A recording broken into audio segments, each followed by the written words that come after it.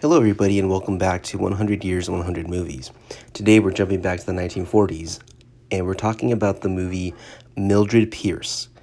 Mildred Pierce is probably Joan Crawford's best known movie, and to be perfectly honest with you, this movie's great, but this is an excuse for me to talk about Joan Crawford, who I know I've talked about some of the actresses from the 30s and 40s and 20s and how, like, they were the biggest things of their time. Joan Crawford, kind of surpassed them all. She was in Hollywood for like 60 years, super influential. In the 30s, her and Greta Garbo were like always like rivals, and she eventually surpassed Greta Garbo, even like Norma Shear and other actresses, to kind of become the biggest movie star in the 30s and 40s.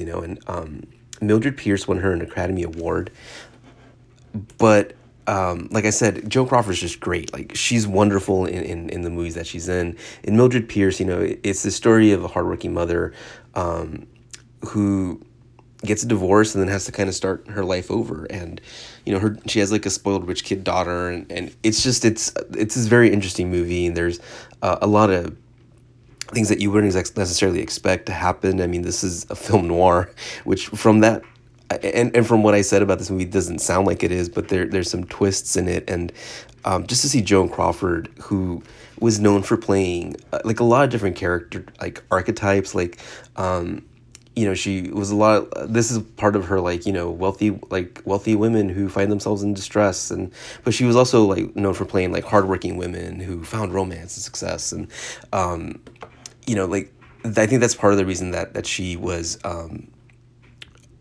so popular. But she also was just great, and she just played like these. And I say this in the nicest way possible, but she's like just one of the most like meanest bitches possible. And but it was great. Like, she's just wonderful in the movies that she's in. She's a blast to watch, and I think a lot of people maybe may not be as familiar with Joan Crawford, just because I think her cultural cachet may not be where it was before. Although there was that show recently that was about whatever happened to Baby Jane. I think it was Feud, which was about her, with her and Betty Davis, and so that was kind of interesting to see. And that was later life. Joan Crawford, but I think that might be what most people nowadays may be familiar with when it comes to her. But if you're going to give Joan Crawford a chance, if you're unfamiliar with her work, you can't go wrong with starting with Mildred Pierce, one of her best movies. And this movie is just really, really interesting. And another movie that was directed by Michael Curtiz, who I feel like I've mentioned his name a lot, or if I haven't, it's just because I think Michael Curtiz was. He was so prevalent. Like, this guy directed over like 150 movies. He was workmanlike, and he directed a lot of just great movies. Just one of the best directors of the studio era. Just someone who was able to basically shoot anything and be able to get things in quickly. Probably why he was so prevalent. But Michael Curtiz, like, his movies are always really good, and they're super, super varied. But Mildred Pierce, like I said, definitely, if you're going to start somewhere with Joan Crawford, can't go wrong with Mildred Pierce. The other movie that I wanted to touch upon today from 1945 is The Picture of Dorian Gray. Now, The Picture of Dorian Gray stars George Sanders as Lord Henry Wotton and Herb Hatfield as the eponymous Dorian Gray. Donna Reed is also in this as Gladys, and Angela Lansbury as Sybil Vane, the woman that Dorian Gray falls in love with and kind of ruins her life. If you're unfamiliar with The Picture of Dorian Gray, it's my favorite, probably my favorite novel ever.